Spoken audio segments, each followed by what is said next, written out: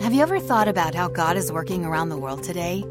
Find out on today's Global Perspective. We recently received a note from Africa from a listener named Bukavu. He simply wrote, "I'm listening in the Congo."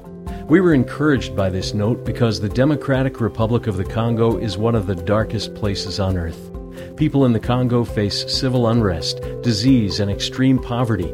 In fact, 80% of the residents of the Congo are living on less than $1.25 per day. But in the midst of all of this hardship, many people are coming to Christ. God is raising up Christian radio stations all over the Congo. People are hearing the gospel, and they're responding to it. Would you join us in praying for the people of the Congo? We have a prayer guide for you on our website. Find out how God could use you to share the good news of Jesus with someone who is waiting to hear. Go to globalradio.us for more information.